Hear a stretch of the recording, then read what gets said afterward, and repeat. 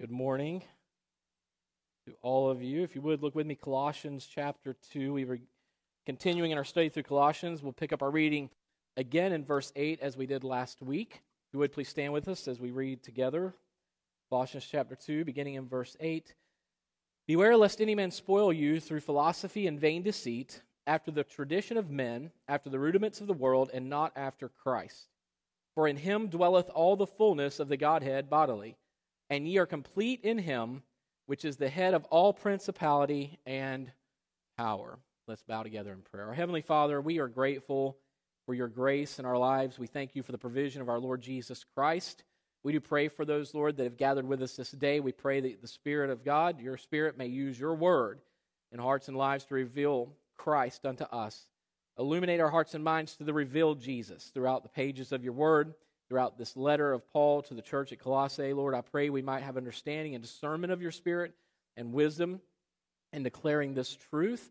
And Father, as well, we pray for all of those that are away from us this morning, those who are ill, recovering from surgeries, those, Lord, who are traveling, and so on. Lord, we just pray that you might bring them back safely to us. Father, we do pray for each and every one. We thank you for answered prayer concerning those of our church body. And we pray you'll continue to work your grace in and through our lives. May we exalt Christ today in all that is said and done. And may we edify one another as fellow believers in the faith. Lord, may we submit ourselves to you that you might minister in and through us to your glory and to your honor. Use your word today in our hearts and our lives. Teach us, grow us, mature us in the faith, we pray. In Christ's name, amen. Thank you, and be seated. Over the past few weeks, we've now been 6 months plus in the book of Colossians, as most of you are aware. And over the past few weeks, we have considered Paul's warning of the present danger of deceivers who were attempting to distract the Colossian believers from the lordship or preeminence of Jesus Christ. Every epistle has a thesis statement within it. Every epistle has a theme and the reason as to why it's included within the canon of Scripture. Paul to the church at Colossae is one which emphasizes the preeminence of Jesus Christ. If you remember, Ephesians, of course, is all about our position in Jesus Christ. Galatians is about the all-sufficient being, of course, the exclusivity of Jesus Christ as well. And then you find here in Colossians, Paul is emphasizing the preeminence of Jesus Christ. And what had taken place, if you're not aware, I'll give you a quick background just to help to bring us up to speed where we are. Gnosticism was creeping into the churches in the first century, and they were beginning to be inundated by all this false doctrine, heresy. And concerning the preeminence of Christ, why this is so important within this book, is because one of the teachings of Gnosticism was, again, that all matter itself is evil. Therefore, they denied the deity of Christ or denied that Jesus actually came in the flesh. And the reason why is Gnosticism would teach that all flesh, all matter itself is wicked inherently, whereas Jesus came in the flesh, manifested in the flesh, but he was not of Adam's seed, so therefore he is sinless. Even as we read this morning from the verses in Corinthians and also saying, he was sinless, and because of this, of course, he came manifested as the Son of God in a sinless flesh, though he dwelt among us in the likeness of sinful flesh, yet without sin. And so Gnosticism said, well, that's impossible because flesh is inherently wicked, therefore Jesus could not truly be the Son of God, or he didn't show up in the flesh at all. Gnosticism also would teach that men would come to a knowledge. Gnosticism is derived from the Greek word gnosis, and gnosis is that of knowledge, and so he is saying that it was through some mystical knowledge that people would come into a relationship and fellowship with God. And we know that to be untrue, obviously. We know it's by the revelation of his Son, manifestation of his Son, our Lord Jesus Christ. John 14, Jesus said clearly, as you're aware, at John 14:6, I am the way, the truth, and the life. No man cometh unto the Father but by me. And so Gnosticism would totally refute the preeminence of Jesus altogether because, first of all, he couldn't really be the Son of God in the flesh because he would be sinful if that were true, according to their teaching. And second, because you don't need a manifestation of God in the flesh to know God. You can come to know him and some knowledge that is just secluded for some. But God manifested and demonstrated his love to the world, Jew and Gentile alike, in the person of Christ. And so Paul here is emphasizing throughout this epistle, in the face of Gnosticism, he is emphasizing the preeminence of Jesus Christ. And we could just simply say the lordship of Jesus Christ. It's the truth that he is Lord. And so he is emphasizing this truth throughout this epistle. Last week we focused our attention on this warning by Paul's introduction to such warning when he stated, beware. Paul's statement, beware, is literally a call for the church to see or to see to it. When he says beware, it's not just saying take caution, but he's saying see and see to this. And so Paul is exhorting the church, as we saw last week by way of review briefly, he is exhorting the church, first of all, beware or see to it, that you not be distracted from Christ. He says in verse 8, beware lest any man spoil you through philosophy and vain or empty deceit, after the tradition of men, after the rudiments of the world, and not after Christ. Now, last week I showed you clearly 3 examples in Paul's epistles in which he quoted or alluded to philosophers, Greek philosophers, 300 centuries prior to his coming into existence in the world, his life. And yet, Paul quoted and referenced these pagan philosophers, Greek philosophers, and they spoke some truths, and he would emphasize those truths or use statements they made to emphasize the truth, and that's the point. So when Paul says to beware lest any man spoil you through philosophy and vain deceit, he's not saying that we should not grow in our knowledge and understanding, even philosophically speaking, but rather any moment that anything distracts us from the preeminence of Christ, we are not taking and learning and gleaning, we might better see the truth of who Jesus is and understand him to be who he is, then that in itself is sin. He says, do not follow after tradition, do not follow after philosophy, after vain deceit, after vain and empty deceit. He said that has no substance to it. He said, anything that's going to distract you from Christ, we return from that. Now, I said last week, I want to emphasize this again because I believe this is of the utmost importance. We have forsaken apologetics today within the church by large, and one of the problems with that is that people have tried to make philosophy and theology as though they are enemies one to the other. In other words, let's just totally reject all intellectualism and let's just cling to emotionalism, which is a fallacy. And the reality is this, that God did not make us, I've said this to you before, God did not make us emotional beings with intellect. He made us intelligent beings, intellectual beings with emotion. And so emotions are part of our makeup, yes. But today what's happened is men have rejected all intellectualism altogether within the church. Now, when I say intellectualism, let me define that for you again. Literally, the definition is simply this. It is the exercise of the intellect despite or at the expense of emotions. So it's saying to be rooted and grounded and to think through things, not be emotionally driven by or through emotion. And so what's happened today in the church, and I mentioned this again, I do not want to belabor this point, but I believe it's important in regard to where we are in our study to remind you of this truth. A statement was made last week to me concerning the introduction of young people into colleges and universities, secular colleges, secular universities and such. And in often what you'll find is within a year or two of young people who grew up in church, who were taught at home, if you will, at least to some degree, and they'll go into a secular university or secular college, and when they do so, they go in there and they are, within a year or two, totally transitioned from everything for 18 years that they have been exposed to a belief that is taught from someone they don't even know or have never met prior to this in all probability. And one of the questions is, why is that so? Why is it that young people are so quickly turned from what they've been exposed to? I want to say exposed rather than taught. What they've been exposed to concerning the faith or the gospel? Well, first of all, we cannot deny this truth, and we must understand, first and foremost, that if you do not have the Holy Spirit of God within you, you are not born again, therefore you are not in the faith, and you will easily swayed and easily convinced, deceived otherwise. So without the presence of the Spirit of God, all your thinking and all your rationality will never bring you to faith. But neither will any of your emotion ever bring you to faith. It's the Holy Spirit that brings us to faith in Christ. So that is a reality that's absolute. But even people that have been brought up, even in the church, if you will, how is it that 18 years of exposure to at least some proclamation of the gospel or of truth, how is it that they can so easily and quickly be swayed or deceived within a year or two of time? And I believe the reason or the answer is simply in this, and is given in this reality, that in those universities and colleges, like I said last week, what's happening is the professors have one goal and one intent, and that is to engage the mind of the student. While the church is no longer doing that, all they are attempting to do is engage the emotions of individuals.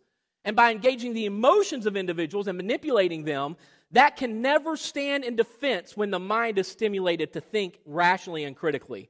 And so the church has failed drastically to teach and proclaim the truth of the gospel and to root and ground people in the truth, rather giving over to this emotional manipulation in an attempt to get people to be moved and stirred up and rallied around. Listen, you need the gospel, you need Christ. You don't need emotionalism, you don't need sensationalism, you don't need excitement. If you can't be excited about the revealed Christ, then I would question your very claim and profession of faith.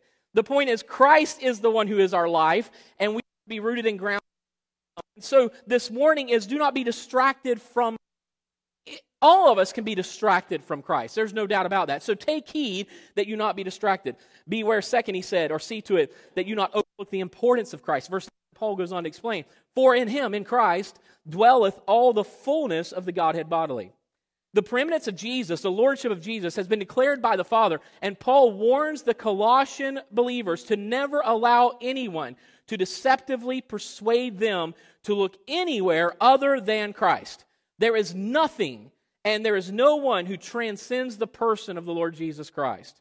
For it is in Christ that the fullness of God has been manifested in the flesh. Colossians 1:15 and 18, Paul wrote, who, Jesus, just the chapter prior, who, Jesus, is the image.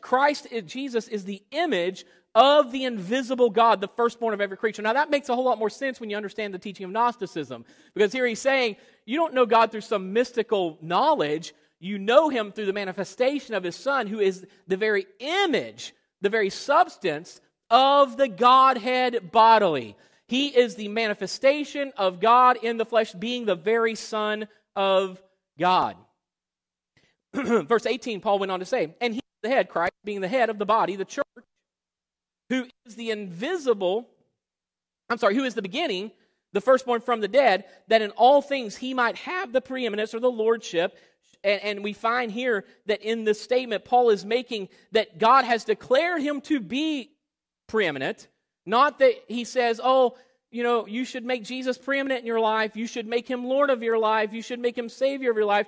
No, here, I've said many times before, just to reiterate, that you no more make Jesus Savior or Lord than you make him Creator. He is who God declares him to be. It's not a question of what you think about it. The question is whether or not we are submitted to who he is. And so he is Lord, he is preeminent, he is Creator, he is Savior. And men will either humbly, by the working of God's Spirit, bow to that truth and submit themselves to the truth of who he is, or they continue to reject that truth.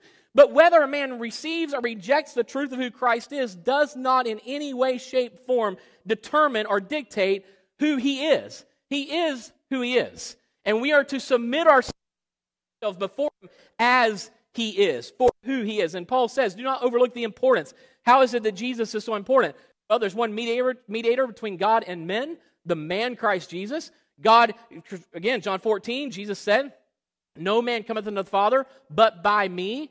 As we sang this morning, for he hath made him to be sin for us who knew no sin, that we might be made the righteousness of God in him. The importance of Christ is unparalleled. And yet how many people are so easily, or how many times have we been so easily distracted from his lordship and his preeminence, or overlooked the importance of his lordship and preeminence? Previously stated in Colossians chapter 1:19, for it pleased the Father that in him should all fullness dwell. There is nothing worthy of distracting us from the preeminence of the Lord Jesus, for there is no one or anything to compare to our Lord. And I would say someone who repetitively, continually distracted from how important he is in his preeminence and lordship is probably someone who's never understood the truth and never come to the reality of Philippians, in which Paul again teaches of the excellency, which means superiority, of the Lord Jesus Christ, for which Paul says, I count all things but loss, that I might know him, that I might win him. And when he says win, he doesn't mean that I get something for what I do. He's saying Christ is the prize. And he says, I count all things but loss, that I might know him. All things that I once held to God, again, as my resume of righteousness, tribe of Benjamin, circumcised the 8th day, born of the house of Israel. He says, look, I am touching the law, none to compare. There was none. If anyone could boast in the flesh, Paul says it's me. But then he says, but no one can boast in the flesh. He says, because when you see the superiority of Christ, you can't help but understand everything you once thought superior is now really inferior to he who is superior. And so Paul is making those statements, and this continues that thought with his preeminence and lordship. He said, third, we saw last week, beware or see to it that you not neglect your privilege in Christ. He says in verses 10 through 12, and ye are complete in him, which is the head of all principality and power, in whom also ye are circumcised with the circumcision made without hands, and putting off the body of the sins of the flesh by the circumcision of Christ, buried with him in baptism, wherein also ye are risen with him through the faith of the operation of God, who hath raised him from the dead. Paul declared that the Colossian believers had been made full by the fullness of Christ. We're going to continue to look at that this morning. And it is in Christ, the head of all rulers, the head of all authorities, the head of all power, that we have now been given this identity. As we have been buried with him in his death, so also we are risen with him in new life through his resurrection. So this morning, I believe we need to continue our study of this passage by considering further the gravity of the concluding statement from last week's study and Paul's explanation of this statement in the following verse. Paul's statement is one of the most profound statements in all of Scripture. Verse 10, and ye are complete in him. There are several truths which demand our attention in these 6 words, not to mention the truths within the verse, the remainder of this verse and those which follow. And we begin our study this morning with the first word, verse 10, and. Very simple, and. The first word, and, is what is known as a logical connective conjunction. And what that means is it joins this verse to the previous verse, which sets the stage for this tremendous truth Paul is making in verse 10 when he says, verse 9, for in him dwelleth all the fullness of the Godhead bodily, and. So now he's connecting this thought with that previous statement in verse 9. And such a conjunction, in a logical connective conjunction, can be used to continue what would be logically considered as a natural result of the previous statement. And so such is the case in the use of the conjunction and in this verse as Paul used it. Paul is saying, in other words, Christ is the fullness of God, and it stands to reason that we would therefore be made complete or fulfilled in the one who is the fullness of God. So that's what Paul is saying here. He says, for in him dwelleth all the fullness of the Godhead bodily, and continuing that truth, now saying, and it is by this truth and in this truth that we are now made to be complete or fulfilled in him. And then he goes on to say, ye are complete, and ye are complete in him. Ye, believers in Christ, all those who are resting and trusting in the sufficiency of Jesus as both Savior and Lord are complete in him.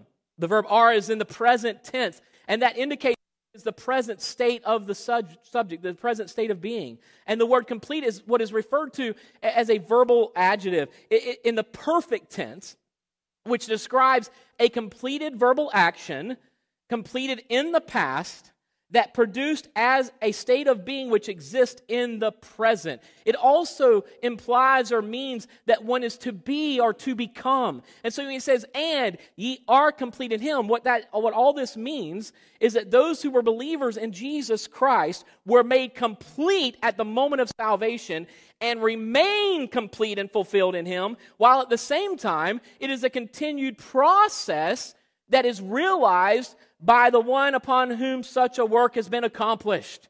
In other words, let me say it to you like this. I'll really kind of bring it down some and say it in maybe a little more simpler terms, if you will.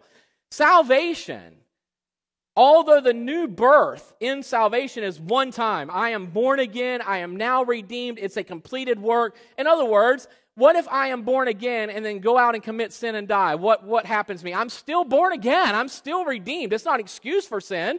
What, shall we continue in sin that grace may abound? God forbid. But guess what? Where sin abounded, grace did much more abound. So even though we do not continue in sin for the purpose of grace abounding, grace abounds all the same. Thank God. We find in this reality that I am born again one time, but I am continually being saved and ultimately am saved. And once God's begun this work, He is faithful to complete that work. As a matter of fact, you've heard people say statements like this, but if you read a little more closely, you'll find it to not be really what the Scriptures teach. The Scripture does not say that we are the bride of Christ. It says we are espoused to be His bride. At this moment in time, it's as though we are engaged to Him, which is going to end up in this marriage, obviously, in eternity when we are made to be His bride. But at this point, we are espoused to Him. I am saved. I am born again, and nothing can ever change that. But listen, if what you claim as salvation only affected one moment in your life, that is not biblical salvation at all.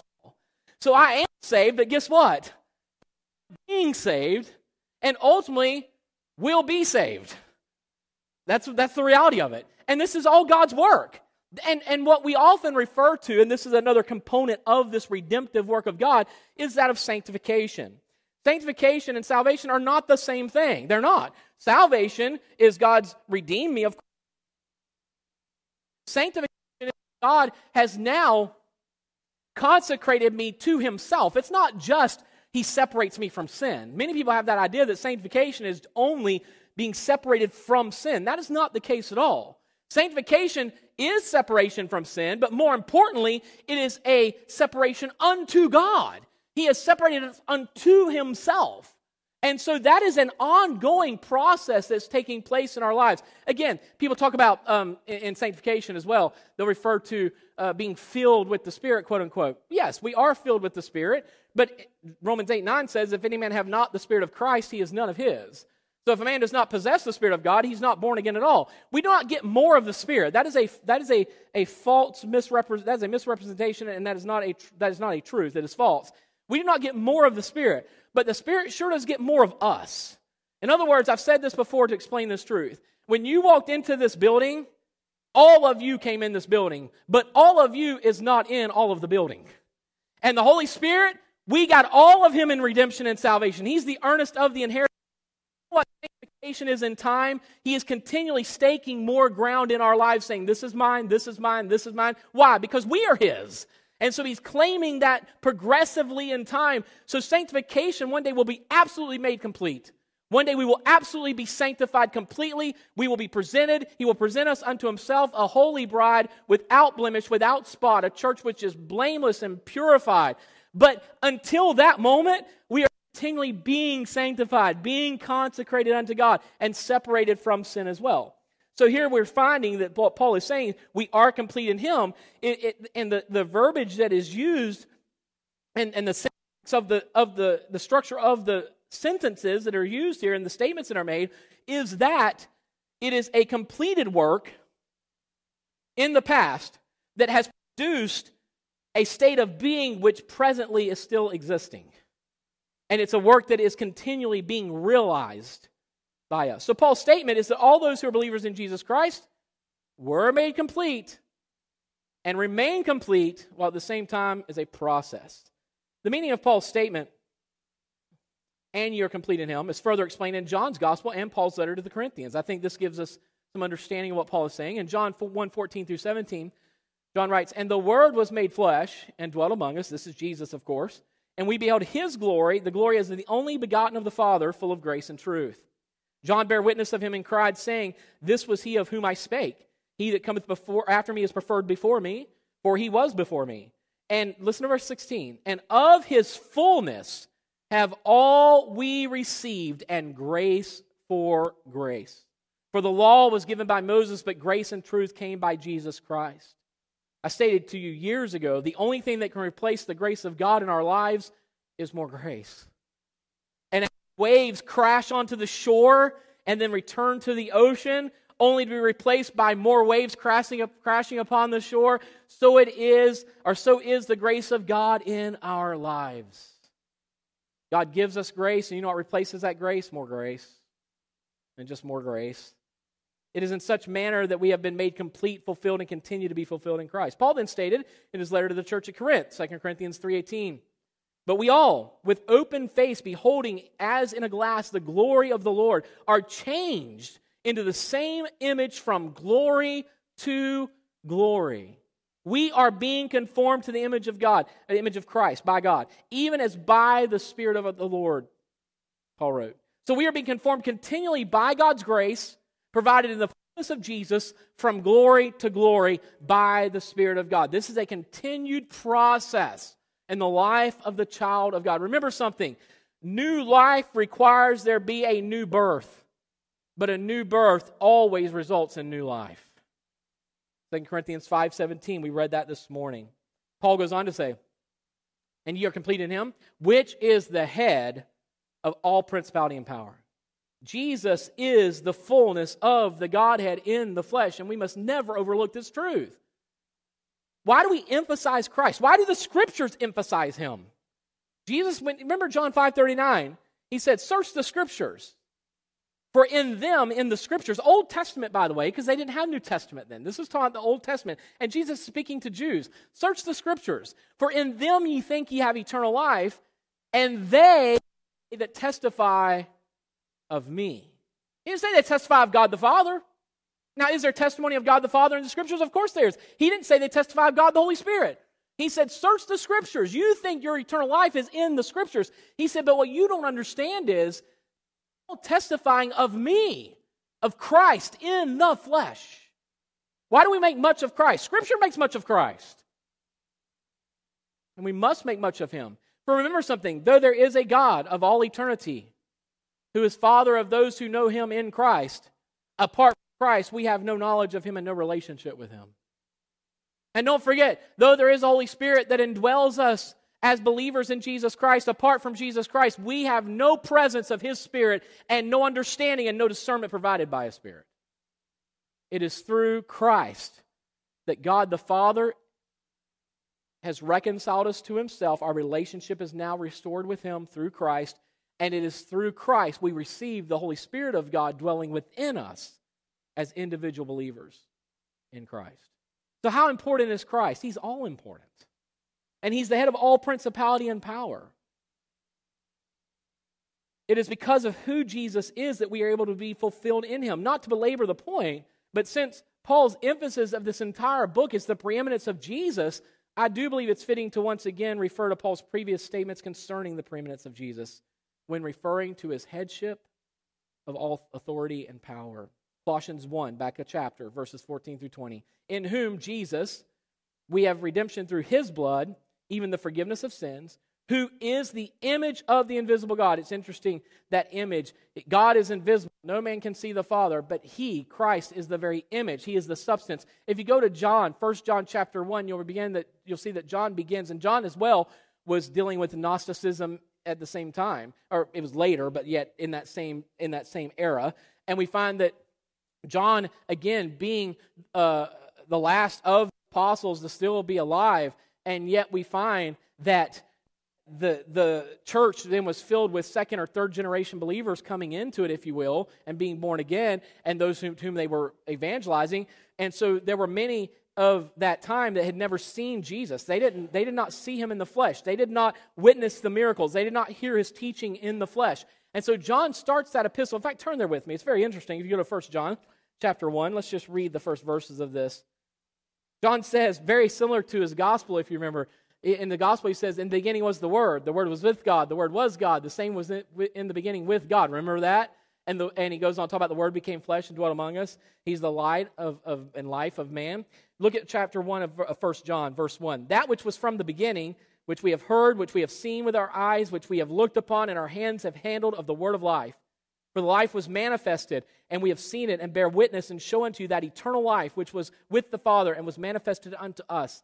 That which we have seen and heard declare we unto you, that ye may have fellowship with us. And truly our fellowship is with the Father and with His Son, Jesus Christ. And these things write we unto you, that your joy may be full.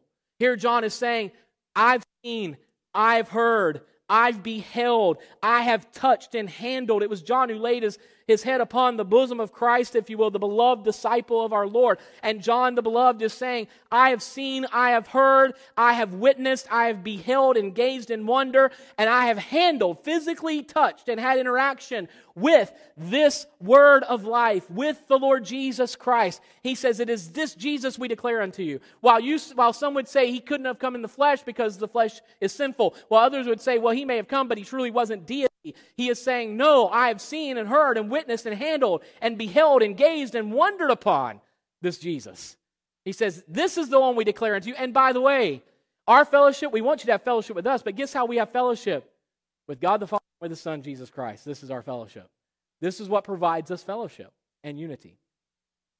So he says, he's the very image of the invisible God, substance, manifested in the flesh, the firstborn of every creature, verse 16 of Colossians 1. For by him were all things created that are in heaven and that are in earth, visible and invisible, whether they be thrones or dominions or principalities or powers. All things were created by him and for him. And he is before all things, and by him all things consist. And he is the head of the body, the church, who is the beginning, the firstborn from the dead, that in all things he might have the preeminence. Now again, he's not saying, so it's possible for him to have the preeminence. Don't misread this. He's saying he made him head of the church. He has exalted him, given him a name which is above every name, as Jesus Christ, Jesus the Anointed One, Jesus the Messiah, Jesus the... He exalted him, given him a name above all names. And remember, he was exalted, he came in the flesh, he rose victoriously in a glorified flesh, and now has been exalted in that glorified flesh above all others. That's what's being spoken of here. Jesus has always been the Son of God. He's always been with the Father. When he humbled himself, Philippians 2, again, the Carmen Christi, the hymn to Christ in Philippians 2, he humbled himself and became obedient unto death, even the death of the cross. And God now also hath highly exalted him and given him a name which is above every name, that at the name of Jesus every knee should bow, things in heaven, things in earth, things under the earth, should confess that Jesus Christ is not that he should be, not that he can be, not you can make him. No, he is Lord, to the glory of God the Father. This is who he is. This is his preeminence. And so here he says that in all things he might have the preeminence. He's not saying that it's a possibility for him to have this. He's saying, I did all this through him for this purpose, to exalt him above all others and give him this name above all names. He has the preeminence. 4, verse 19. Then listen to the next statement. It just validates all of this. He's saying, for it pleased the Father that in him, in Jesus, should all fullness dwell. And having made peace through the blood of his cross, by him to reconcile all things unto himself, by him I say, whether they be things in earth or things in heaven. Again, and we see this. This is the theme of the epistle. There's no way to avoid this, not that I want to. But there's no way to avoid this.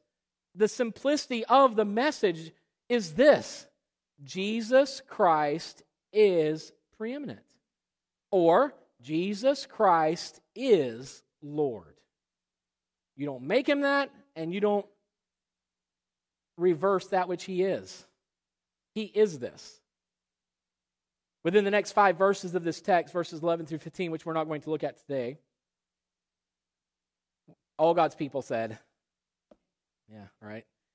Verses 11 through 15, we're not going to look at these today. We find Paul's explanation of how we have been made complete in Christ in verses 11 through 15. And then within verses 16 through 23, which wrap up the chapter, we see Paul's exhortation to not allow anyone again to turn their attention away from how Christ has made them complete. In other words, there is no other reason to look to anything else when Christ is all in all.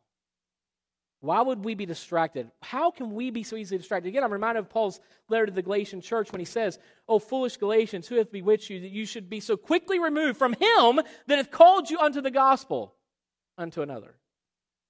Did you hear what he said? He didn't say how quickly you're removed from the gospel. He said how quickly you are removed from him that hath called you unto this gospel. And be distracted by another, or by another version, a perversion of the gospel, is what's really being stated. So here we see Christ is preeminent. You don't make him that. You don't make Jesus Lord. You do not make Jesus Savior. You do not make him Creator. You do not make him preeminent. God has declared him to be this. God has made him this. The question is, are you submitted to this truth of who he is? That's the question. Are you submitted to the truth of who he is? Do not be distracted. Recognize his beauty, his importance, and ye are complete in him. He is the fullness of the Godhead bodily, and you are complete in him. How could we not be fulfilled in he who is the very fullness of God? That is really the question.